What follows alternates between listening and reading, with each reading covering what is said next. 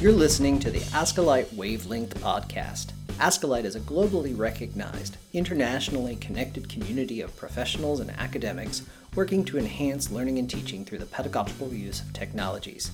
Find out more at ascilite.org. That's ASCILITE.org.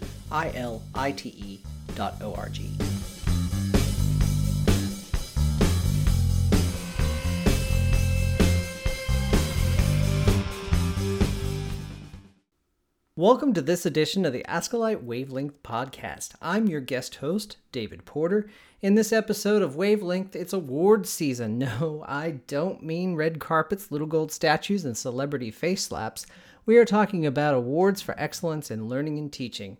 Michael Cowling talks with Professor Angela Carbone, Director of the Australian Awards for University Teaching, and we'll hear from some of ASCILITE's AAUT Award winners. Lastly, in the student voice, our students tell us where universities need to focus post-pandemic and as we learn to live with COVID.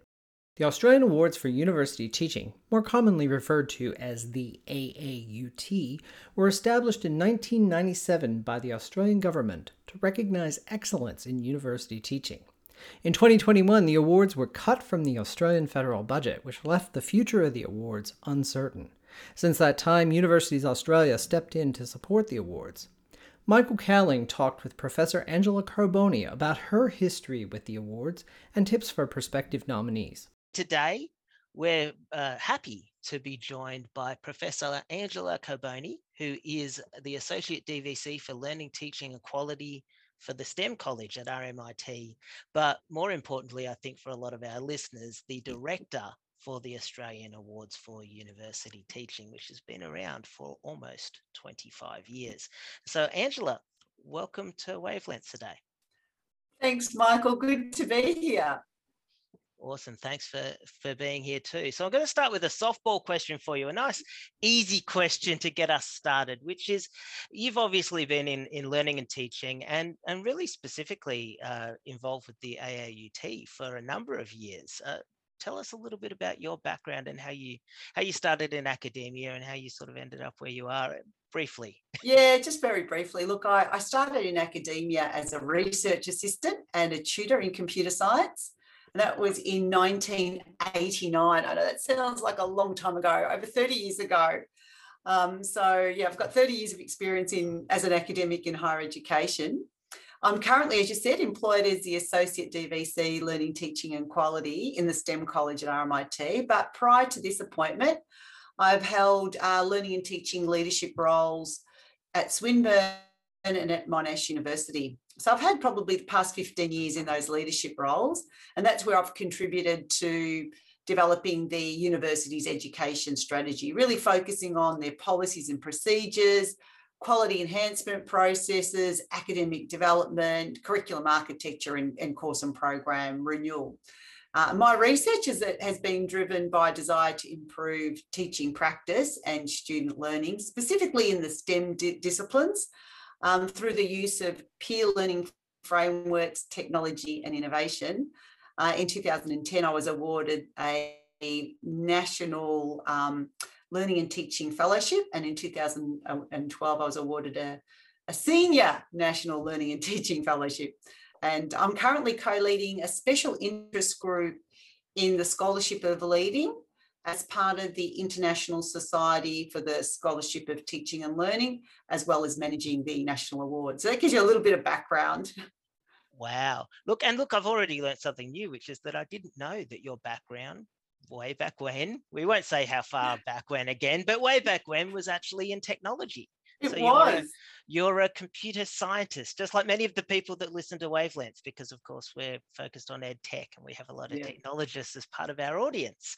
So that's awesome. So I'm going to make you cast your mind way back, right? I'm going to make you cast your mind back to the 20th century, because as well as being the director of the AAUT, you also won one of the first, I think maybe it was the third year of the awards, you won the Australian Award for Teaching Excellence. Tell us a little bit about what you won the award for. Right. So it was the second year that the awards ran. I was the first female academic to receive the Australian Award for University Teaching in the category of computing and information services. That category doesn't exist anymore, but that was a category back then. And I also received the Prime Minister's Award for University Teaching as well. It's a big shock to me because back then I was a tutor, I was a level A academic, but I really focused on improving student learning in my classroom. But I also had a broader faculty perspective and university perspective. And so, when you ask me, well, what did I do? Well, back then, I was already introducing technology to support teaching and student self-directed learning by introducing an online quiz, which I developed with my honours student. The quiz was called Cadell Quiz, and it gave students immediate feedback, but it also provided academics with information, a bit of analytics around which questions students got wrong. The majority of students got wrong. So then academics could reflect on, okay, did the students misunderstand this concept, or did I poorly word my questions? That was one area. But the other thing I introduced was I looked at supporting the different student cohorts. So back then, and still the case today, is we had really low numbers of females doing computing. We still have low numbers of females. But we also had sort of like almost a bipolar student group where we had students that were really struggling with technology. They didn't know how to turn the computer on.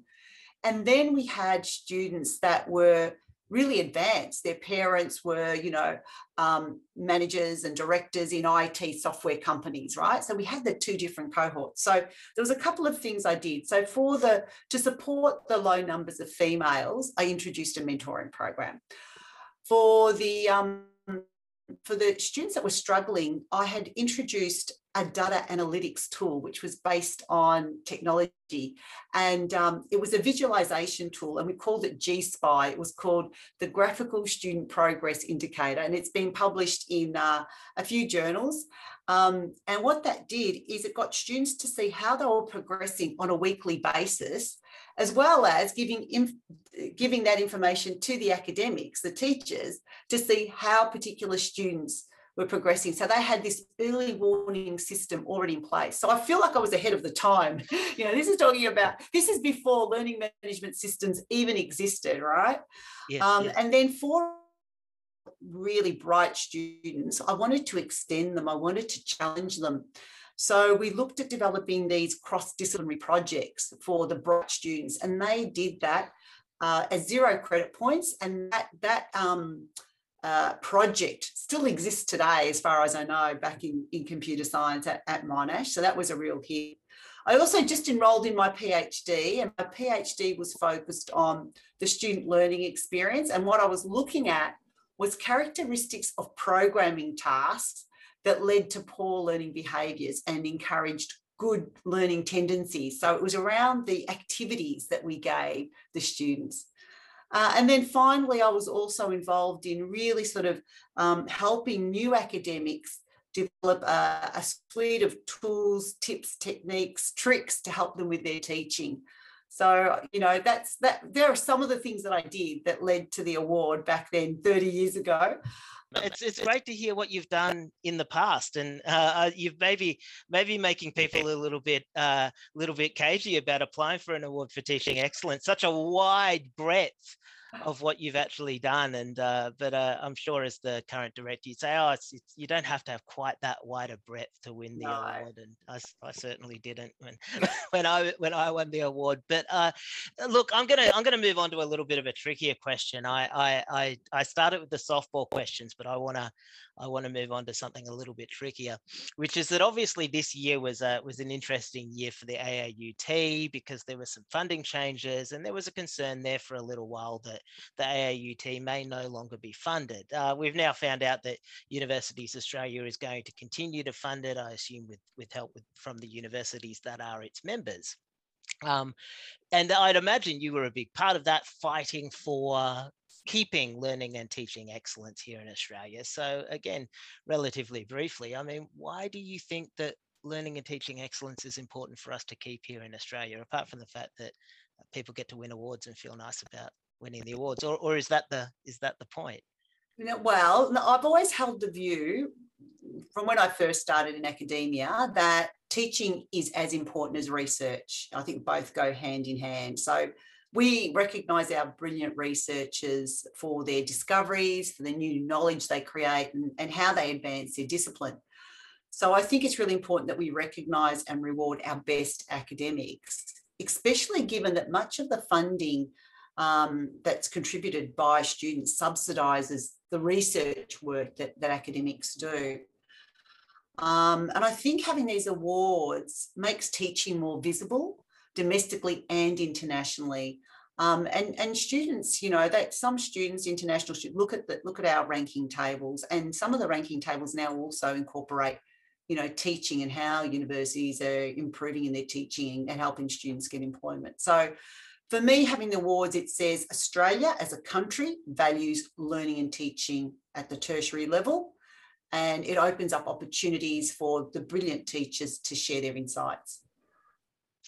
Look, I think that's really important, and you may know, I don't know if you do, that we had Sally Kift on Wavelength a couple of episodes ago, and of course Sally is also part of the AAUT Awards, was chair of one of the award categories, and also is president of the Australian Learning and Teaching Fellows. And so she said a very similar thing, and I think hopefully as we get more people talking about that, I think it's really important for us to recognise teaching as important as important as research. And so I'm a big fan of the awards being continuing on, and again, not just because I won one, right, but just because I think they are important to the Australian higher education landscape. So, I had a question that I was going to ask you on notice, and I was going to ask you the question because ASCILITE is a society about educational technology. That's really our focus, technology enhanced learning. I've now discovered that you are a technology person. So this is going to be an easy question for you, which is, how do you think technology fits into the puzzle of learning and teaching from an awards perspective, but maybe also from a perspective of what you do at RMIT as well? Yeah, so I think technology is really, really important. I mean, I obviously thought it was important 30 years ago because I was, you know, trying to exploit the affordances of technology wherever I had the opportunity to. But I see technology as an enabler to help learners connect with other learners, to help learners connect with their educators, and to help learners connect with information, right? And I see our courses, like some of the new courses we're developing in the STEM College at RMIT, are using a lot of virtual reality and augmented reality. So we can see, you know, so things that were normally in 2D on a, you know, A4, you know, sheet of paper. With virtual reality, you can now look at these things in 3 dimensions. You know, we've got students grabbing molecules and turning around, you know, looking at the molecules and looking at properties of molecules. It helps that didactic teaching. It enables it to become more interactive. So we have, you know, a number of academics developing videos, but now embedding opportunities in those videos to help students engage with the content, right? It helps us organise our content. We've got these fantastic, beautiful templates that we're using in our LMS system. So it helps academics organise their content, but it also helps students see structure and flow of information as well, what leads to the next thing, and chunk things so that they're manageable. And so they can just focus on, you know, one piece of the elephant, you know. So assessment can be more creative. I think we're looking at how we can use technology to make it more creative and help students connect with other students from around another part of the world. And the last thing, technology provides really valuable analytics that help students with their learning, but also help academics. So I think it's really, really important. Awesome. Interesting. Look, I'm not surprised. Now knowing your background, I'm not surprised at all to hear you say that.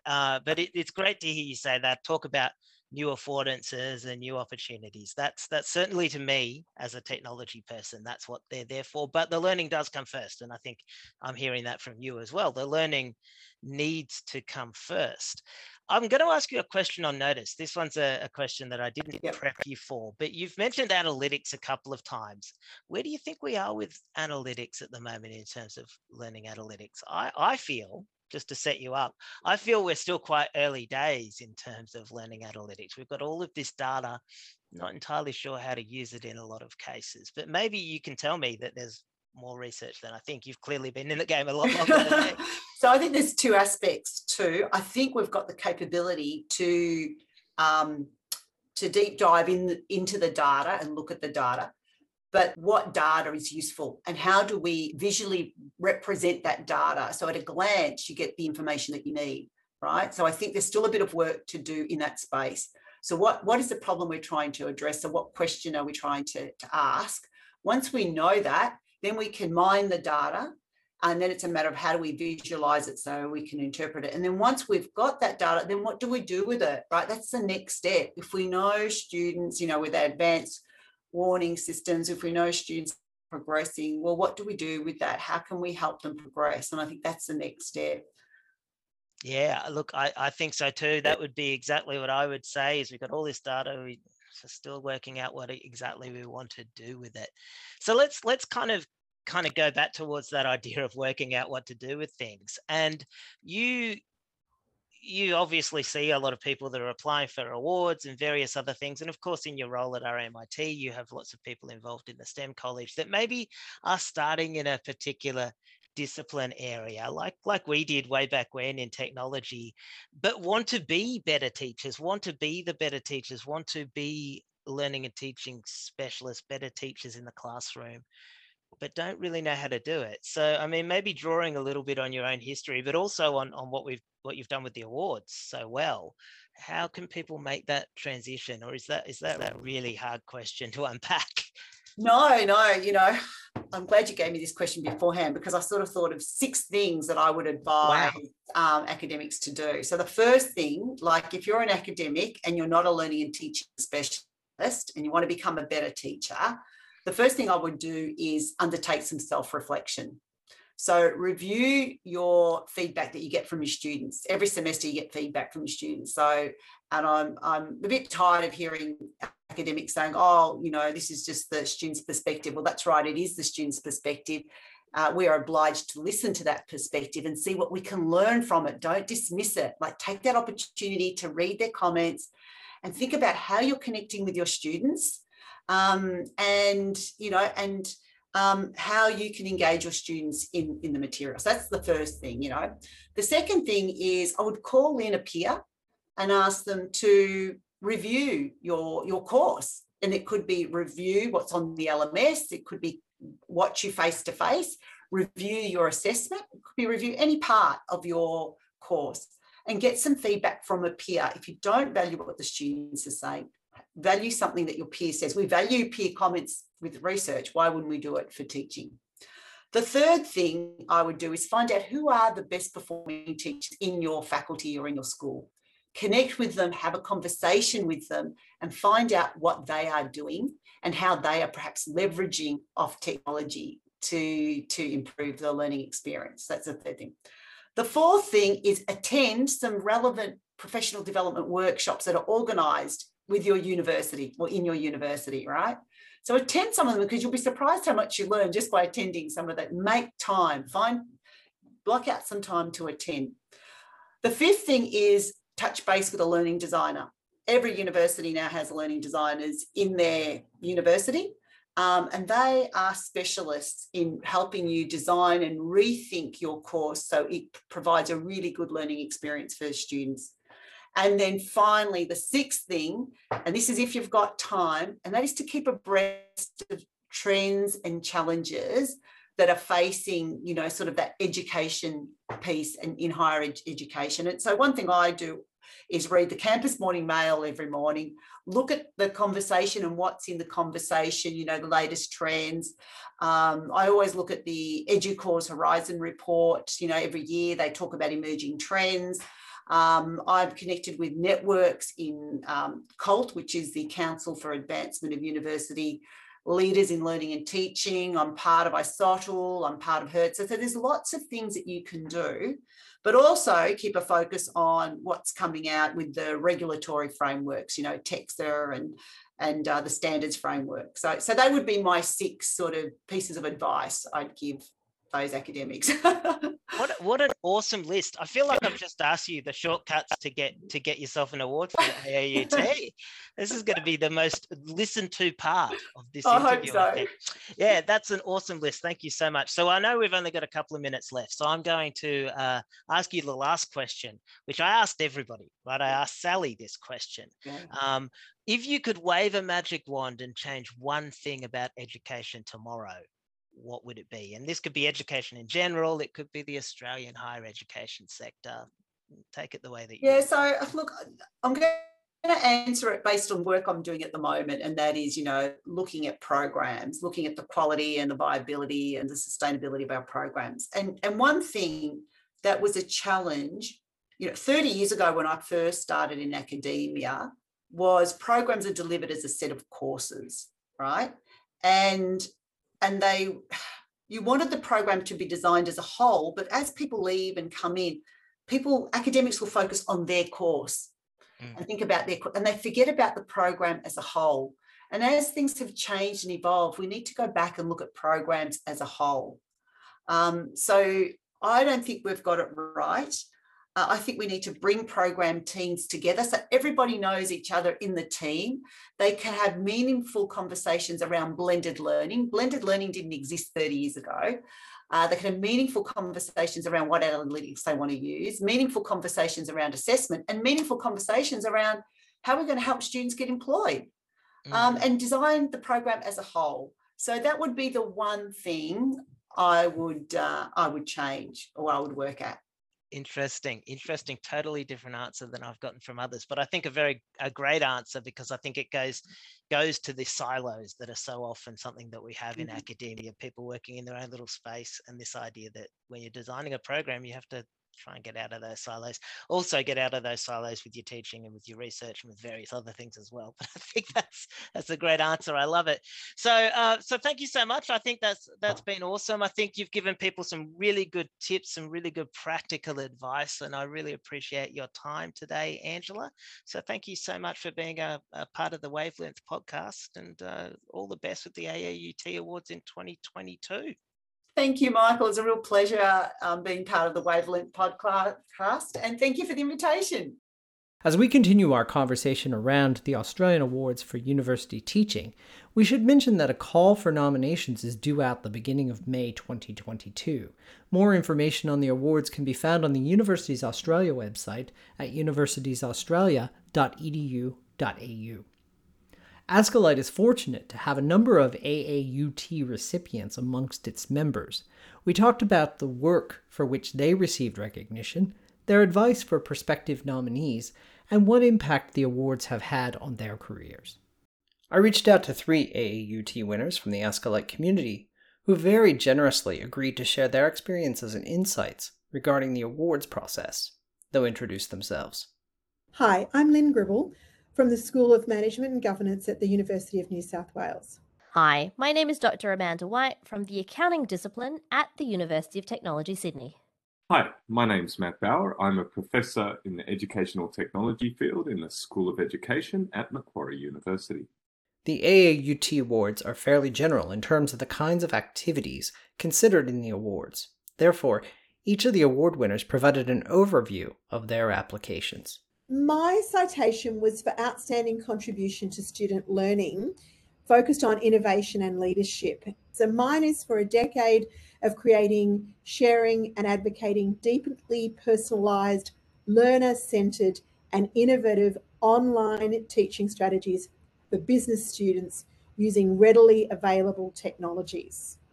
So what that means is that I sought to find a way to personally connect, even with very large cohorts, through digital means, but not by creating bespoke technology or using expensive technology, but looking for what I'd say are the tools hidden in plain sight in everyday technology that really allowed me to connect personally with students. So I was starting to employ these technologies that really said it has to be both learner-centered and also personalized, so that you feel like you're the only person in my classroom every single time. The foundation for my application and the reason why the assessors thought I was worthy of receiving a teaching award was around my work in teaching auditing. Now, everybody has a misconception that accounting is really dry, and even drier than that is considered auditing. So I really talked about my journey of how I've reformed and revolutionized perceptions around auditing, including improving skills of all students in communication, employability skills, using different teaching and learning styles like peer instruction and flipped learning, and providing students with more agency over their learning as well. I also do a lot of work on YouTube, and the assessors were really impressed with my work in developing a large YouTube audience, a global resource to help students learn, especially through the pandemic. That was really helpful. And then also my work in academic integrity, especially in areas like open access resources for everyone and anyone to reuse and remix under Creative Commons licenses. So the basis for my application was centered around advancing the technology-enhanced learning design capabilities of pre-service teachers. While I do other things around the institution, I really wanted to focus on that work and how that my teaching had impacted upon those students, and even beyond the institution insofar as what they carried forward into the schools that they were teaching in. But I did throughout the application weave in other aspects of teaching leadership and research, but all in sort of advancing the technology enhanced learning design capabilities of teachers effectively. Each of the winners also shared their path or journey to the AAUT Award. I had several awards from my own faculty and also a UNSW teaching award, Vice Chancellor's Teaching Award. And that was the catalyst that said to me, wow, I wonder if what I'm doing could be recognised at a national level. And at a national level, you're in a completely different playing field to earn this recognition. These citations show that you are outstanding in a field because of the process of how few from an organisation, then how few even then can earn from within your organisation. So that means that you've really been able to put forward a case that shows you're not just good at teaching. It's not that you're doing a good or even a great job. What an AAUT actually says to the world is, I am doing something that is special, measurable, and has been recognised by an external peer-reviewed panel as being outstanding. Not just good, outstanding. And once I understood that it was about that impact and how it was outstandingly different, not just good, that for me made doing the application really interesting. But when I earned it, I was just so thrilled to be able to say my work has been recognised, peer-reviewed nationally in a very small pool for its excellence and its impact demonstrated.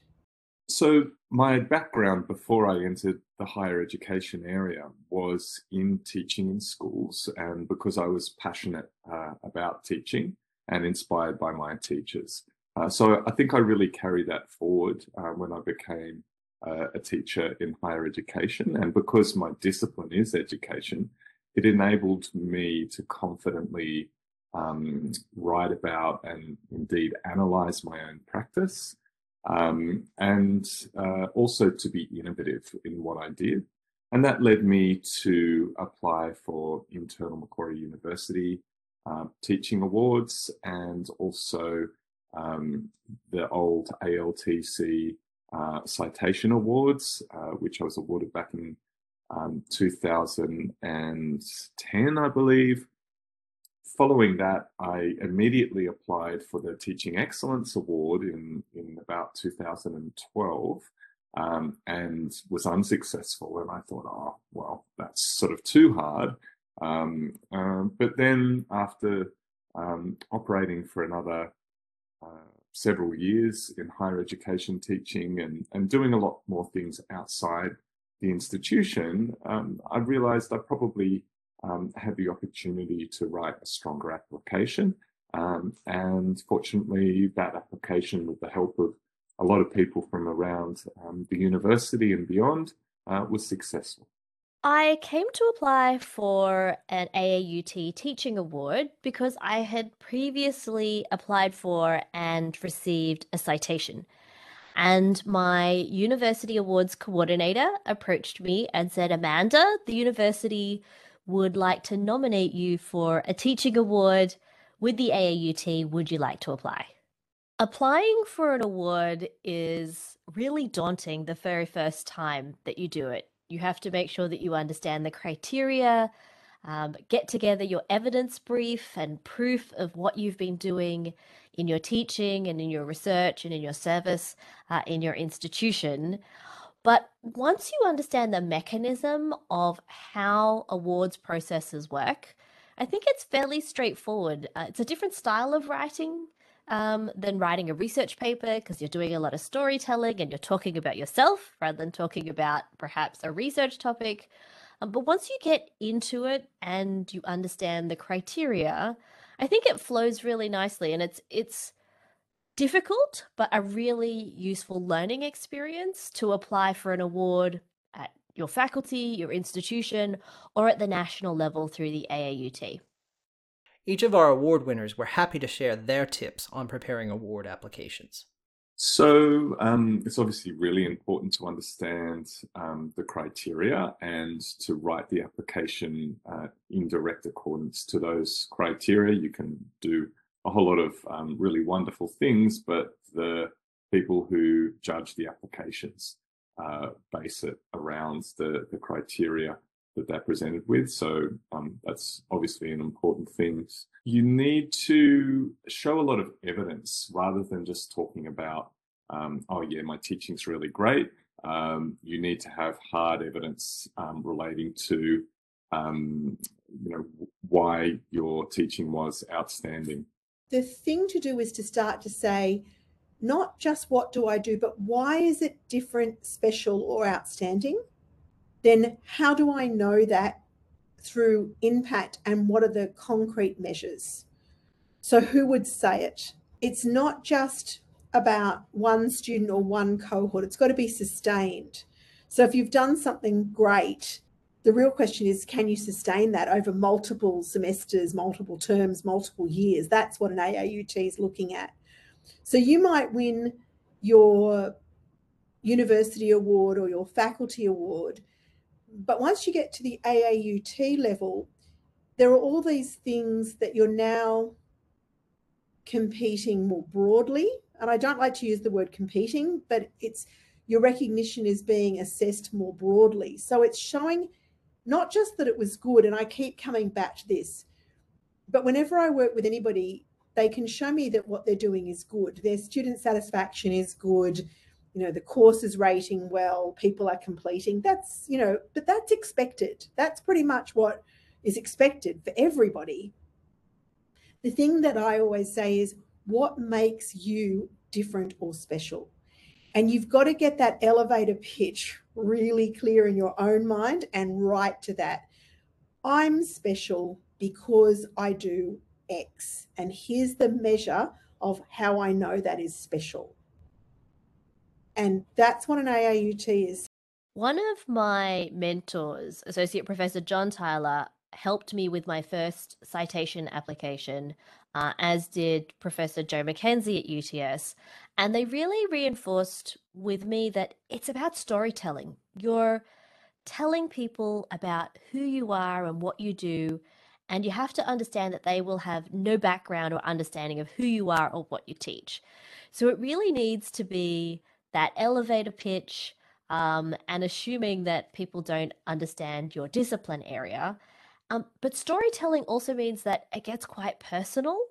And I really love talking about my personal journey.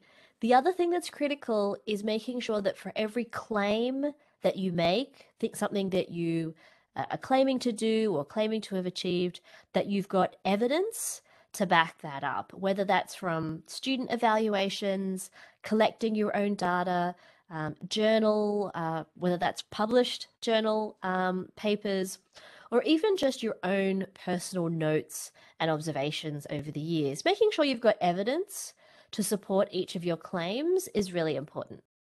I wanted to know what had changed for each of the award winners since receiving their awards. There is that sort of, really 10 minutes of fame and national recognition.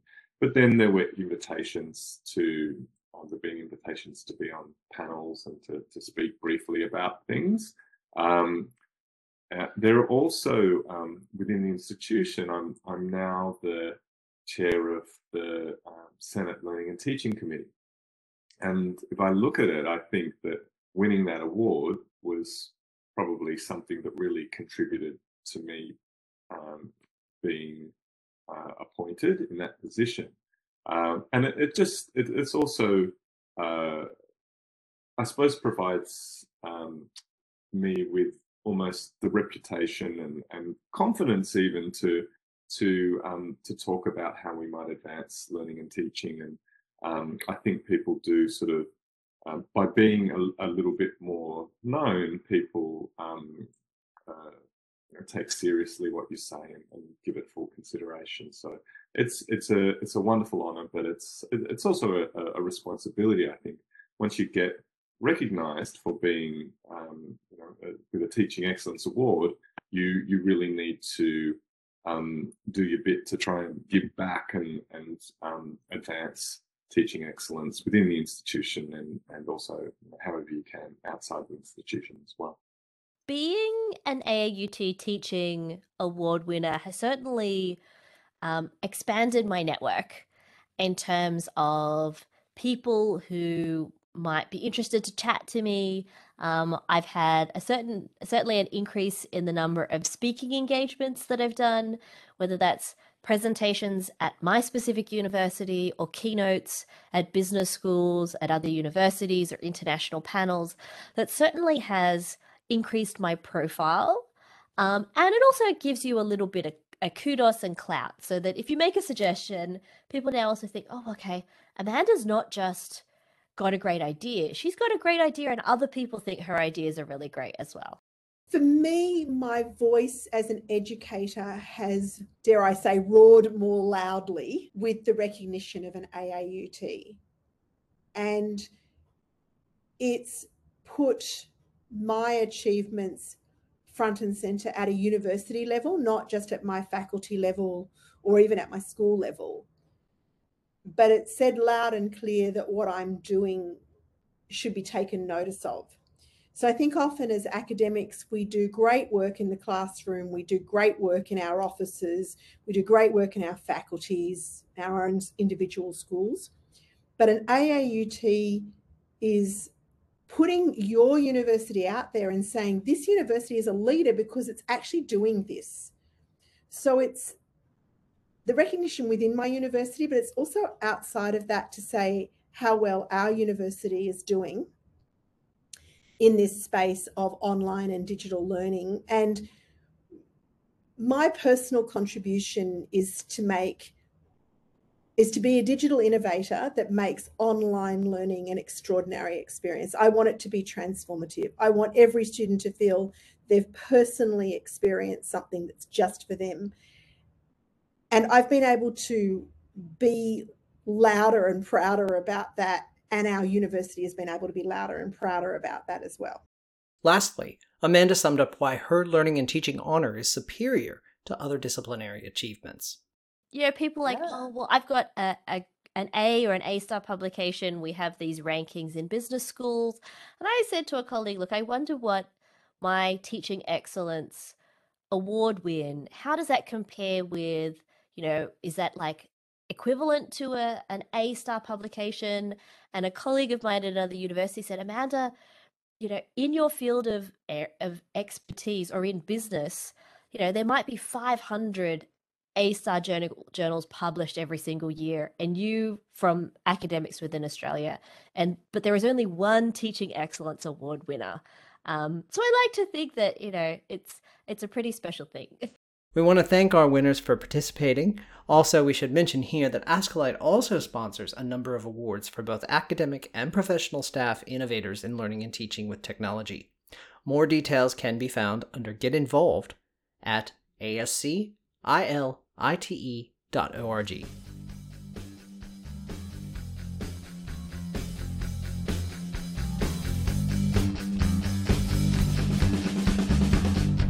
This podcast is brought to you by ASCILITE and DELAS, the Technology Enhanced Learning Accreditation Scheme. DELAS is a rigorously derived framework that recognizes quality online learning through certification. Access the standards for free and find out how to get your course certified at www.telas.edu.au. Now, back to our podcast.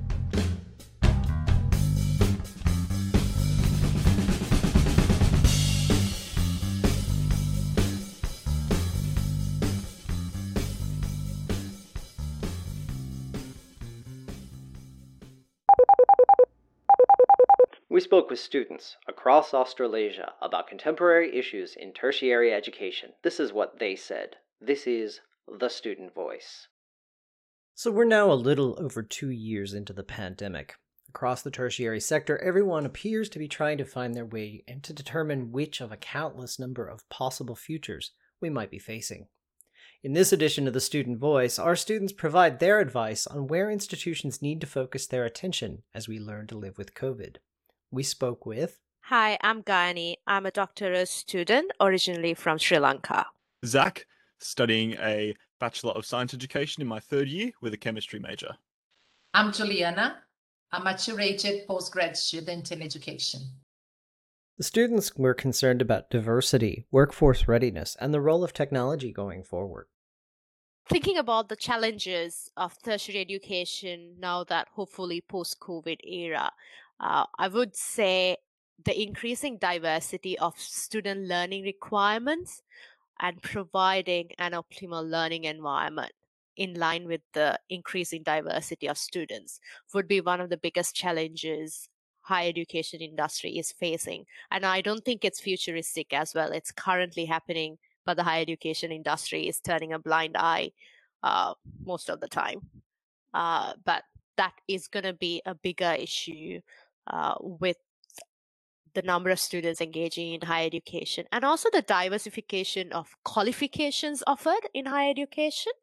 I think that's where we need to start thinking about different modes of delivery to make sure that students have an optimal learning environment. So that would be a bigger challenge. And also another challenge would be creating job market ready graduates in a highly competitive market right now, because comparatively back in the day, not everyone who gets through a HSC would go out with a university degree or a TAFE. Like tertiary education would not be the end for anyone who goes through HSC. But now it has come to the point that tertiary education is so common, the competition is really high for students, and just the university's role in making students career ready, job market ready, that is going to be a bigger challenge, because at the end of the day, the future that students are there, the graduates are out there with degrees, but are not really suited for job market. It's not just too far away, because students are like a lot of students are coming out of universities currently, but not necessarily the number of jobs for the qualification that they are coming out of university with. Okay. So I think the challenges that tertiary education faces ahead is, I think they really need to be aware that even though that, I mean, as we can see by this pandemic, is that even when we thought it was going good and everything was going to go back to normal, that it can just spike up any moment. So I think a lot of like my university, at least the subjects I'm taking, are more prepared to flip flop kind of between the two, but in a positive way. saying if we're face to face, this is what we're going to do. Like they've got plan A, plan B. If we're entirely online, this is what we're going to do. There are some issues that I think that we're going to see in the future that will come from this situation that we are now, especially related to well-being and mental health. I can see lots of people being impacted because of isolation, because of maybe this lack of experience that they signed up for when they became uni students. No one that I know that studies with me actually signed up for an online learning, right? So however, there are some changes that are coming that I think will stay. This blended learning, this way of, being flexible about your learning and teaching, these things I think would stay. However, I think that we'll have to be way more flexible and way more understanding with the students that are studying at this moment, because what we are going through, I can't recall anything similar in the past. So everything that we are doing in the future is going to be new as well. So we have to be very careful on the way we are taking decisions in this very near future. All of the students agreed that student well-being and support were key factors to support students well into the future. The financial side of it is immense. And so I think what universities need to take into account is that even though there are, immense budgetary issues, like I know that some of my first year chemistry tutors that were excellent had to be let go in the which is, I don't know, I'm not pretend to know anything about the requirements for that, but they need to make sure that there is still enough support left in terms of academics, in terms of the co-curricular services, in terms of all this, that the students who are attending university, whether it be face-to-face or online, are still getting the required support. They're still getting the time that they require from their lecturers. Because I think, the biggest fear for any university student is that they are, just another number, another hex bill for the university to use. And I'm sure that some people, definitely some people have in this pandemic feel that they have really just been kind of like that cash cow for some people. Luckily, I don't feel that way, but I know that some people definitely have. So regardless of whether we're face-to-face or online, the universities need to make sure that they still have the support in all its capacities, and not just like in a showy way where they're just saying like, we are supporting people in these ways. I'm talking about like actually just like the person who isn't advertised, just the regular person who's doing their bachelor's and is struggling with assignment and they need assistance and they get it. Like, not grand statements are good if they're followed by reality, but I think the day-to-day assistance, I think it's what really matters. I love talking about future of education, especially because I study this. So for me, it's something that really it's a passion for me, and I think this way that we were fast forced to get adapted had its positive sides.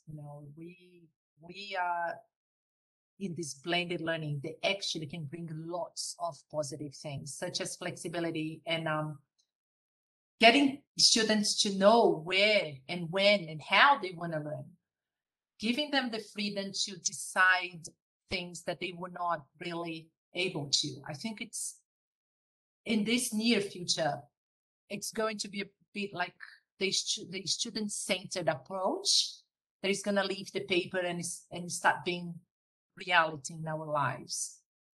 I just I can't believe that we are still holding assessments, that everyone has the same assessment to prove that they learned something, that they understand something.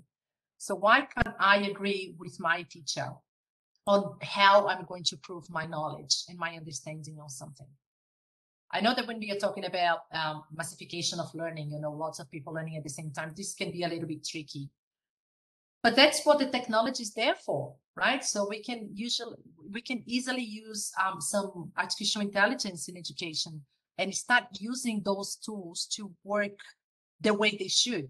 So maybe as this famous researcher says, I love him, he's Australian, Neil Selwyn, he says, let the machine do what they do best, and the teachers will do what they do best, right? So knowing students by their names, having this close relationship and understanding the students' way of learning, not only putting, this is the way it's going to be done. No, let's agree on how we're going to be doing this and when we're going to be doing this. So I think there's a very bright future coming up, leaving the memorization aside and thinking about really effective learning for students, counting on machines as friends, as helpers, and not as enemies, as some people can think. Like, teachers will never be replaced. If you think you're going to be replaced by a machine, you're not doing your job right? And this is a personal take on one of the biggest challenges of university for me, from my experience, seeing students like peers going through, and also from a teaching perspective that I casually engage with, is creating learning environments that are not mentally eroding students. We always say that I survived university, hardly say I flourished in university. That side is heavily neglected in higher education, in tertiary education. Students are barely surviving.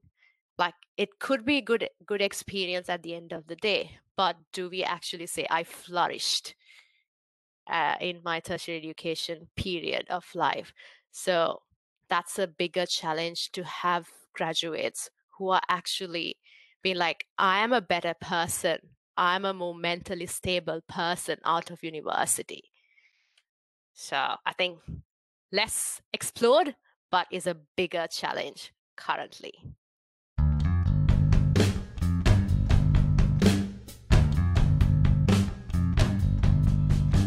And that concludes another ASCILITE Wavelength podcast. Thanks to our segment producer, Michael Cowling, our guests, Angela Carbone, Matt Bauer, Lynn Gribble, and Amanda White, and our students, Gayani, Juliana, and Zach. Music for the podcast is produced and performed by Kevin McLeod of Incompetech.com. Thank you for listening to the ASCILITE Wavelength podcast. Find out more at ASCILITE.org.